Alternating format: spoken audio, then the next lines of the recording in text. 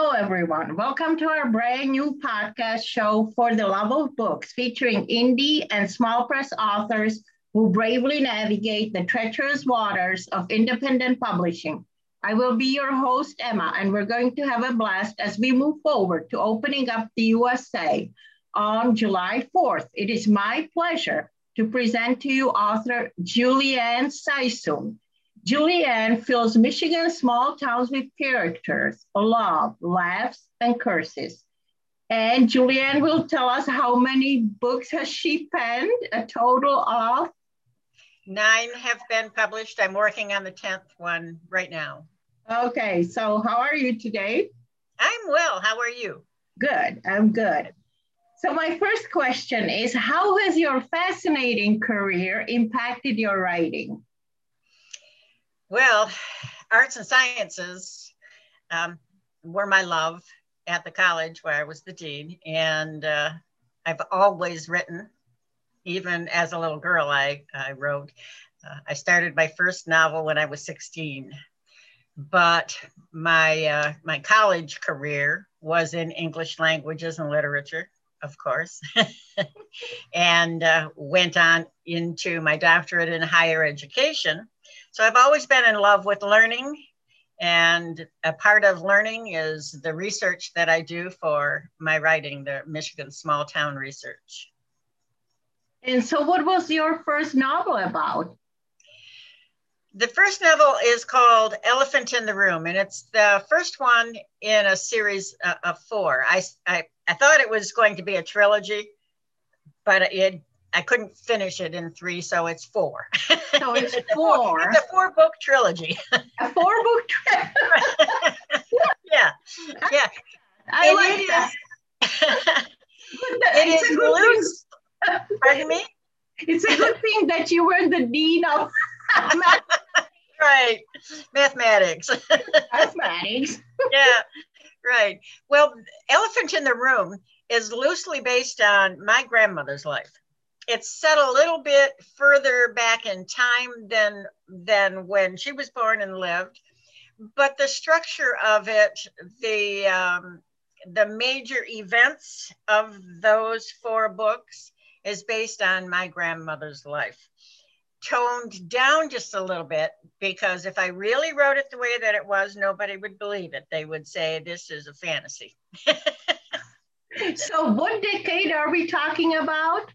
The book starts in 1890. In 1890. Which is at the peak of the lumber boom in Michigan, especially central northern Michigan. You know, it's just heading up to the top there, and it's about ready to take a decline, you know, as the Michigan white pines and the hardwoods were all being chopped down. So Hersey, Michigan, Big Rapids, Michigan, Reed City, Michigan, those areas are where I set that series of books, and it deals with the lumber boom and the kinds of issues that women struggled with during the 1890s and 1900s and all of those. So, Julie, what enticed you to that specific area? I'm well familiar. My parents live in Big Rapids, and my brother in Paris. My brother lives in Paris, right in between Reeds. Yeah. Yes, I'm familiar. I love that area. Oh my gosh, that's too funny. I'm going to tell you a little secret. Mm-hmm. My sister and I sang in a band. Uh-huh. Back before either one of us got married, and we sang at the Paris bar. There was a bar in Paris? You're kidding me. No. No, back when I was 18, 19, there was a bar in Paris, and Jackie and I sang there. So you grew up in that area?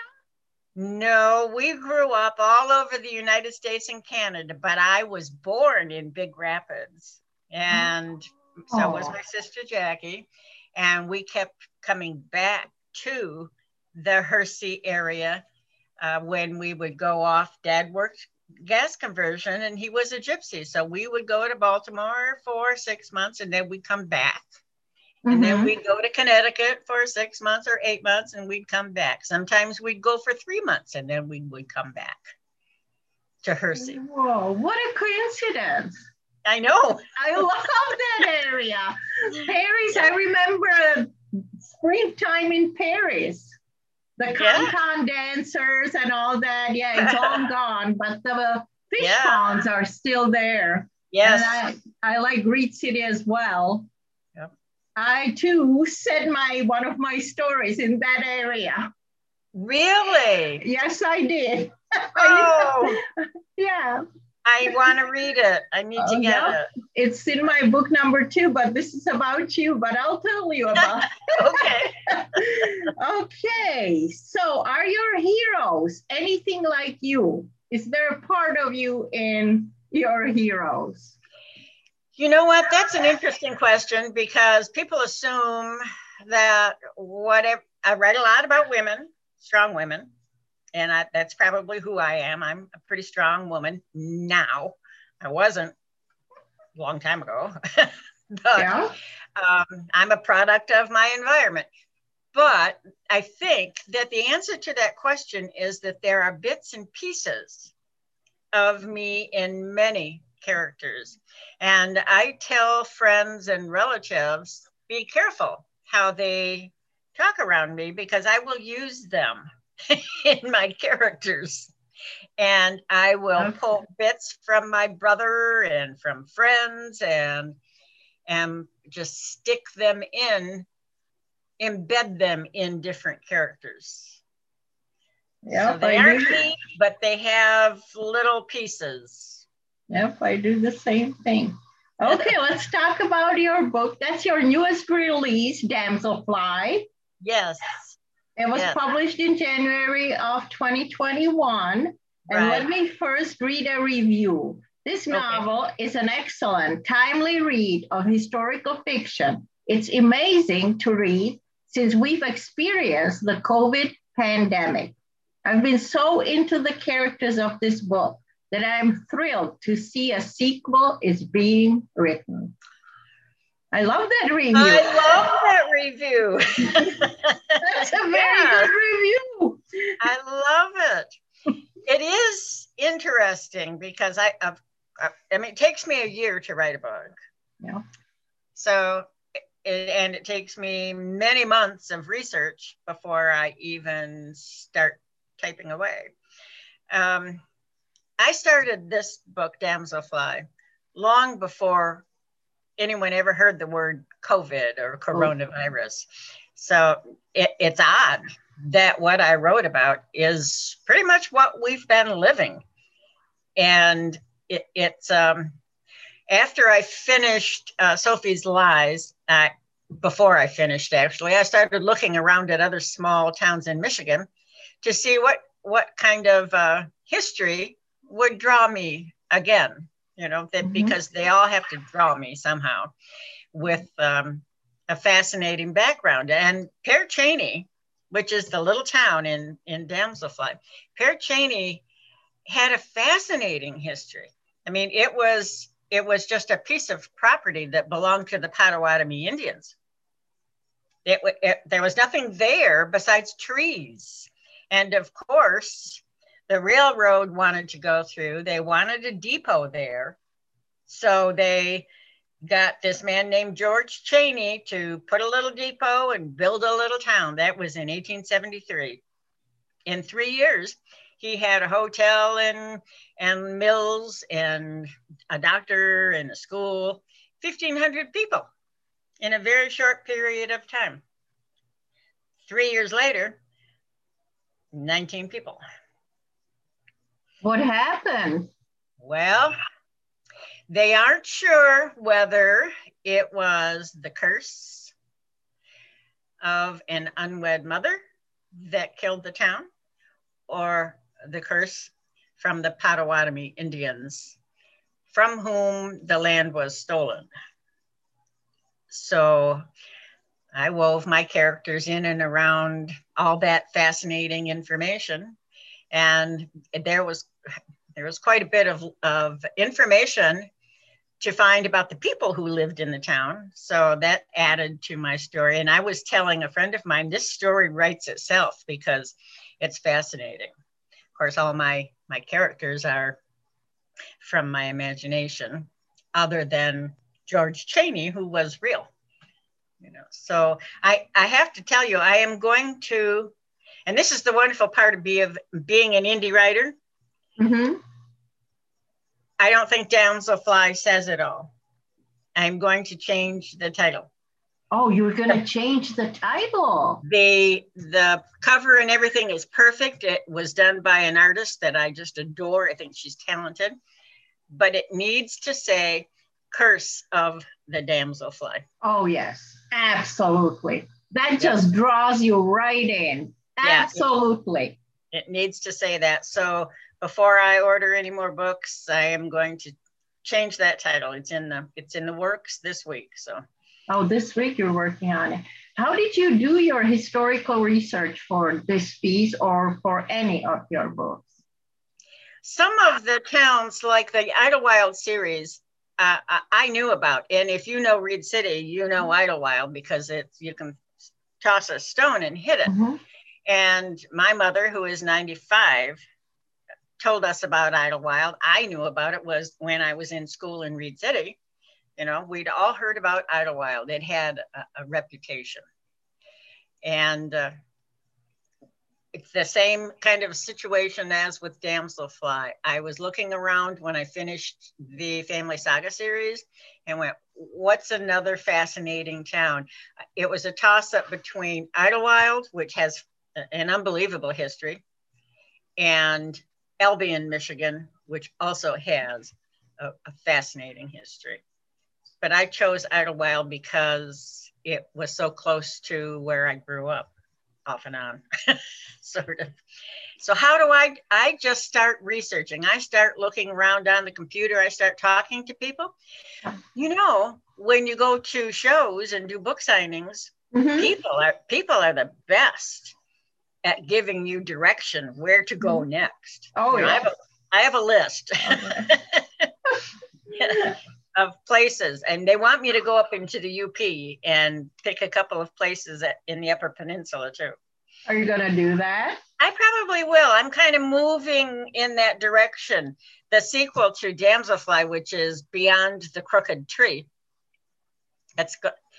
I rarely title anything, but this just came out and grabbed me, and it has to be Beyond the Crooked Tree, because the Odawa Indians used these crooked trees to give information to the rest of their tribes. And that is up by Harbor Springs, Traverse City area, and even further north, Cross Village. Okay. The crooked trees are still there.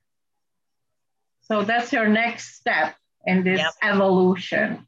Yes. Wow, that is fascinating. What do you feel you did right with this book, and what would you have done differently or different with either the book or the main characters? And obviously we touched on the title, which happens very often with the That's a main one. Yep, that's a main one. What did I do right? Well, one of the things that I think is appropriate in here is when the young man comes back into the picture after being gone for a long time. Mm-hmm. And Jessie, who is the Damselfly, has given birth to an unwed, being unwed. Okay. She doesn't fall down and, thank God you're home. No, she's been through a tough time. Mm-hmm. And she is saying, I'm not who I was when you left here. And I think that the tendency in a lot of these kinds of stories is for the woman to feel like she's being rescued. And Jessie doesn't. She is saying, I'm not who I was, and neither are you. And this relationship isn't what it was. So we need to take a step back and figure this out. So I think that's a good thing. I like that. I do like that. Yeah. And what would I do different? What would I do different?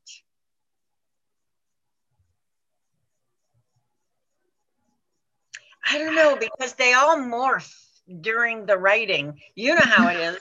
Yeah. Your characters grow and change. Change, evolve. And they should, because they're real people. Well. Yes. Yes. They're like us. They're like right. Yeah. Yeah. So they should change. I don't know that I would do anything different other than the title. And what do you feel was the hardest part to write and the easiest part to write?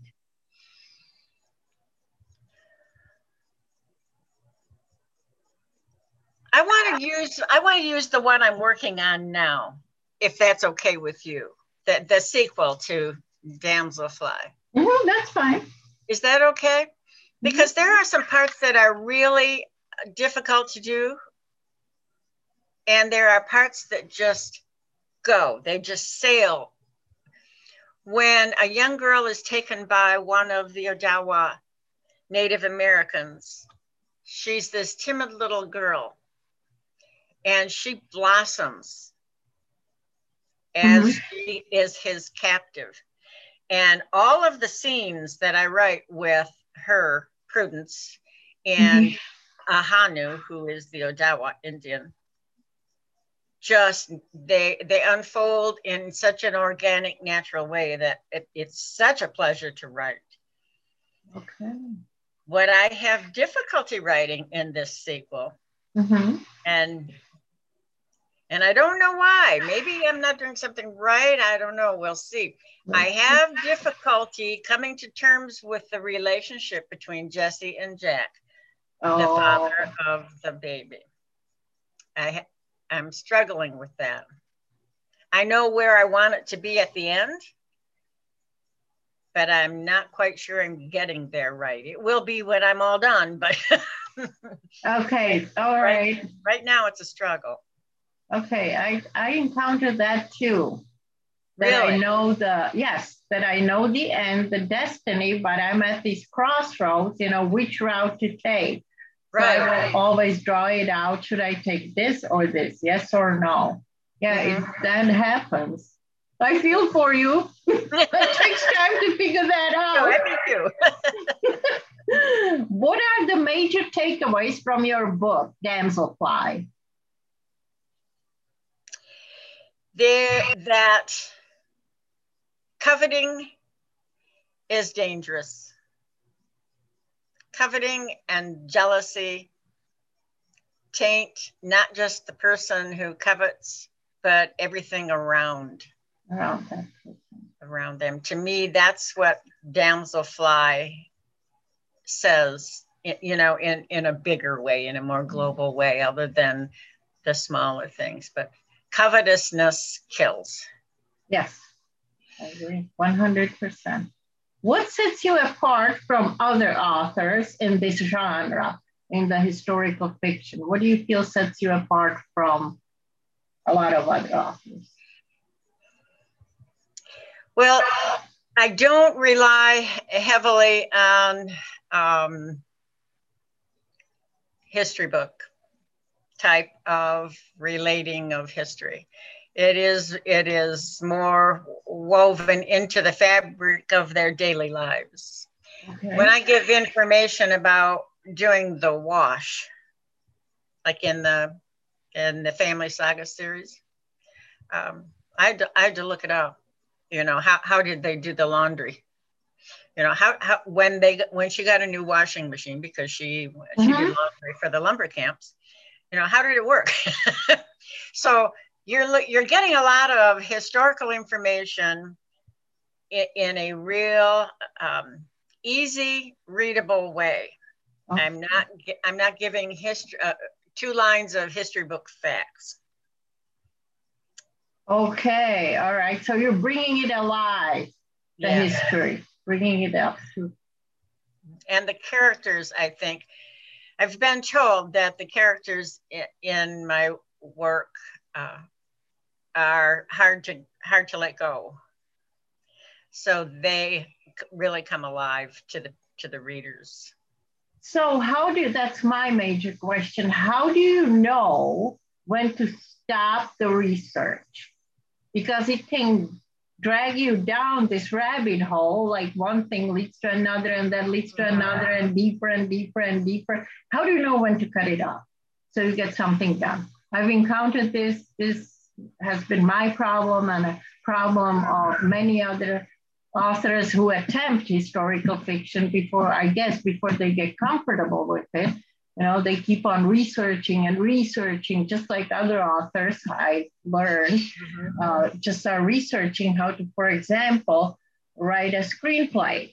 And I told my friend, well, at some point you got to stop, or you're not gonna get that screenplay done. So how do you know when to stop in your historical research? It was difficult in the Idlewild series. Mm-hmm. And the reason that it was difficult for that, learning about Idlewild, how it grew, how it started, and through World War I and Spanish influenza and all the things that impacted the start of this African American resort. That was, I've done that research. I know that research. So I didn't have to do that. But what bothered me with the research for Idlewild was that I didn't know enough about Michigan racial injustice. And I had my eyes opened wide during that research. I found out things that I had no clue about. And, the news is talking about it all the time now. We don't teach it in the schools. Yes. I never knew that we had a thing called Black Legion in Michigan and Ohio and Indiana. And it was there to protect the KKK. Never heard of it. Who knew that Michigan was guilty of it? I know. Amazing. But with the Idlewild series, I had to make myself stop researching and just get to the writing. I already knew enough to be able to portray the growth of Idlewild as a resort. I didn't want to go into its busiest times. That wasn't what my interest. What my interest was in when it started, the first 20, 25 years of the African American resort. So that was a little difficult. So when you're writing your historical fiction, you have to be like in that, transform yourself into that specific era and not be present. Like I've heard that from other historical fiction authors. They don't even watch TV. So they're not impacted by the current news. Do you feel like that too, or you don't have a problem with that? You can separate. I can't listen to music when I write. I have to have everything gone. I work upstairs in my house, with a window to look outside if I need pausing time, but I have no interruptions, no music, nothing, because I need to be in the time frame and in the moment. Sadly enough, you could laugh and say I never really come out of that time period, because I write pretty much all my books are the same time frame except for Sophie's Lies. That was a different situation, totally.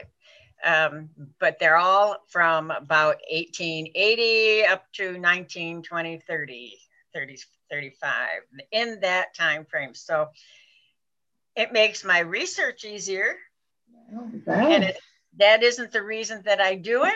I do it because I love that time period. I probably am a product of that time period and don't even know it. Oh. Okay. All right. So you published this book during the pandemic. Share with our listeners, how did the publishing go, and including the book launch? How was it affected by the COVID quarantine and not having personal author touch with your fans and your followers? I'm sad to tell you that my last two books haven't been launched.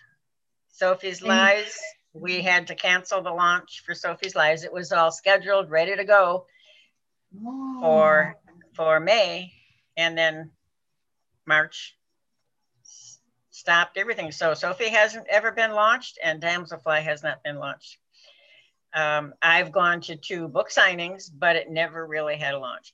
And I don't know quite how to handle that. I think what I may do is launch Damselfly, Sophie's Lies, and Beyond the Crooked Tree in one big bash, one big launch.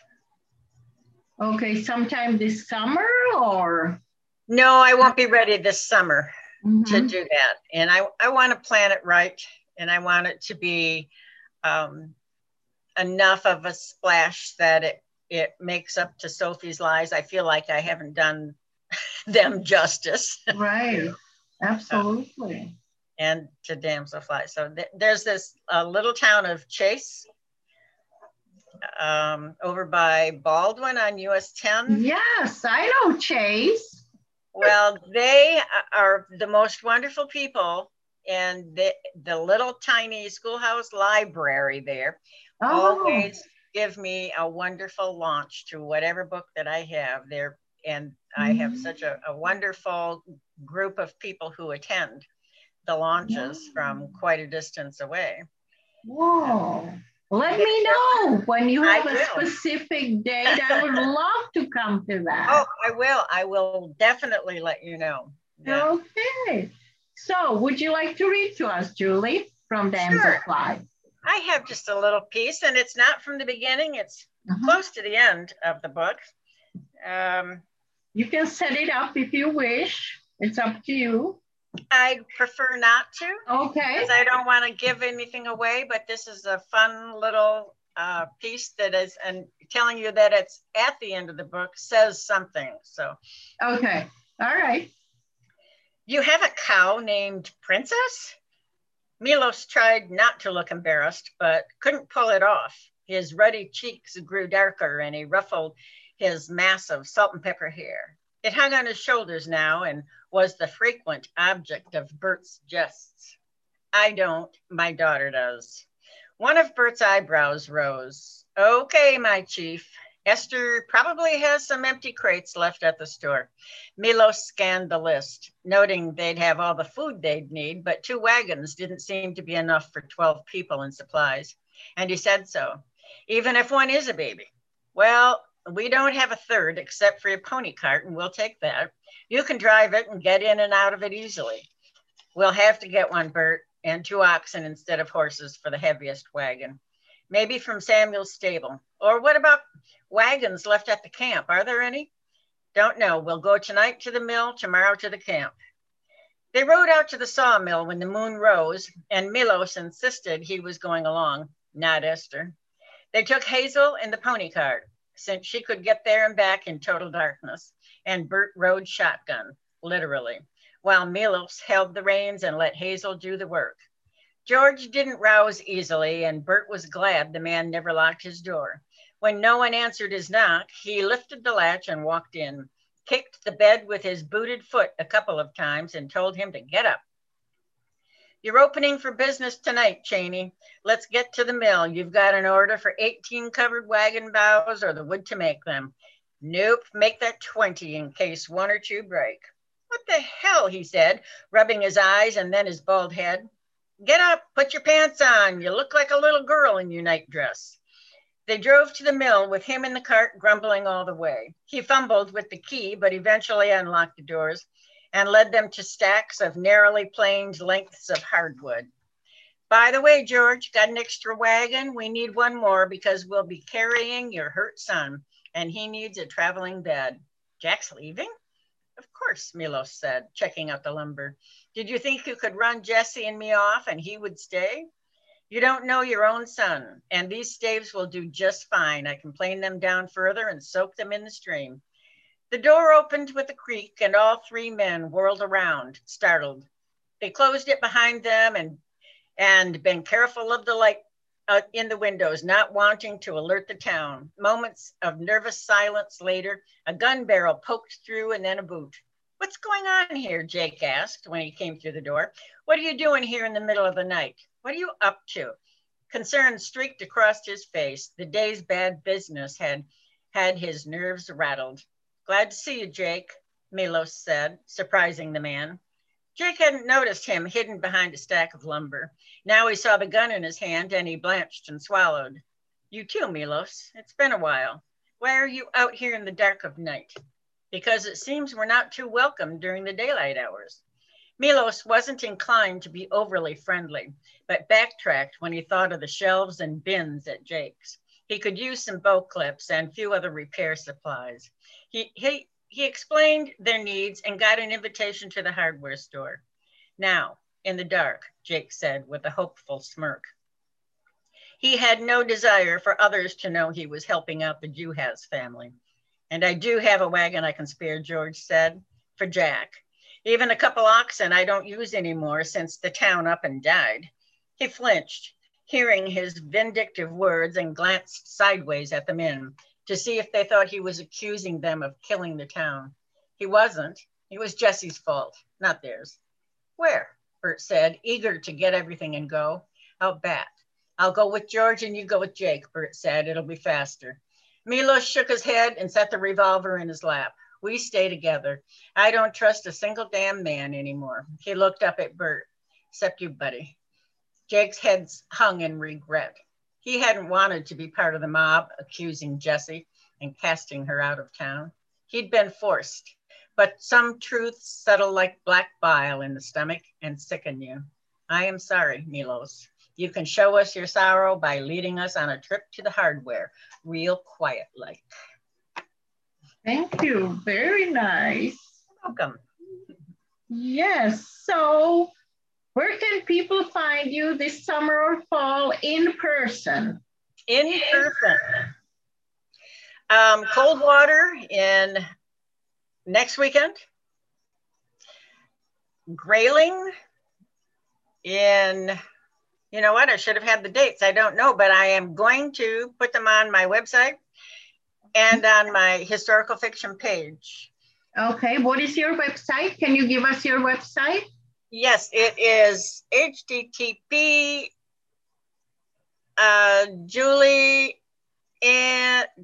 juliesissung.com. You'd think I'd know that by now. Juliesissung.com. Pronounce your last name, Sissung. It's pronounced Sissung. All right. Sissung, right. Okay. Well, I would like to definitely catch you in Chase.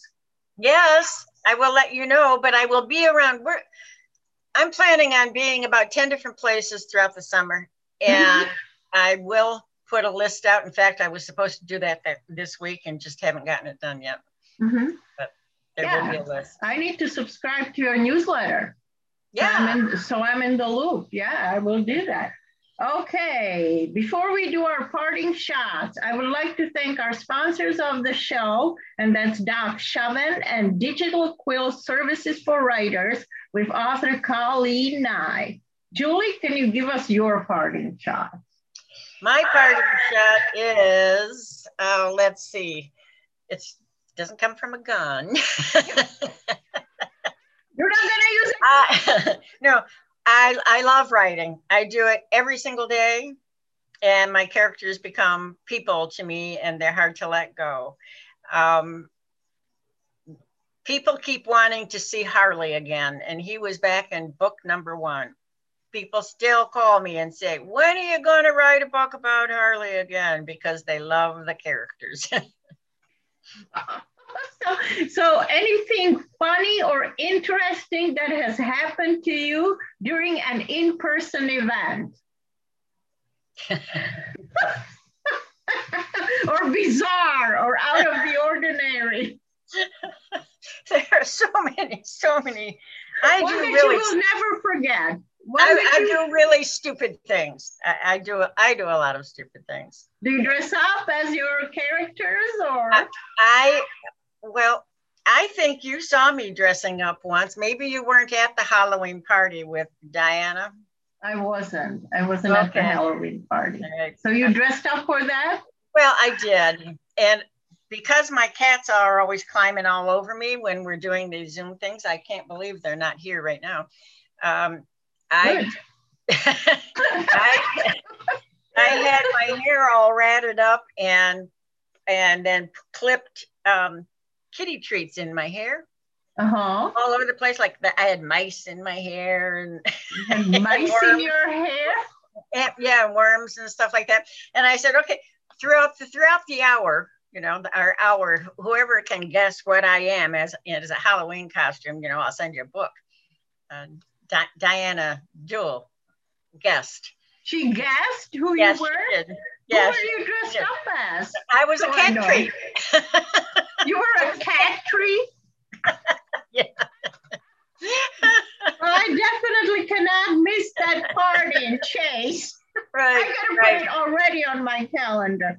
All right, and here are my parting shots. Buy indie, read indie, and write indie. Keep your fingers on the keyboard and your butt in the chair. Yay! Yay! Thank you, Julie. This was awesome. Thank you, Emma, very much.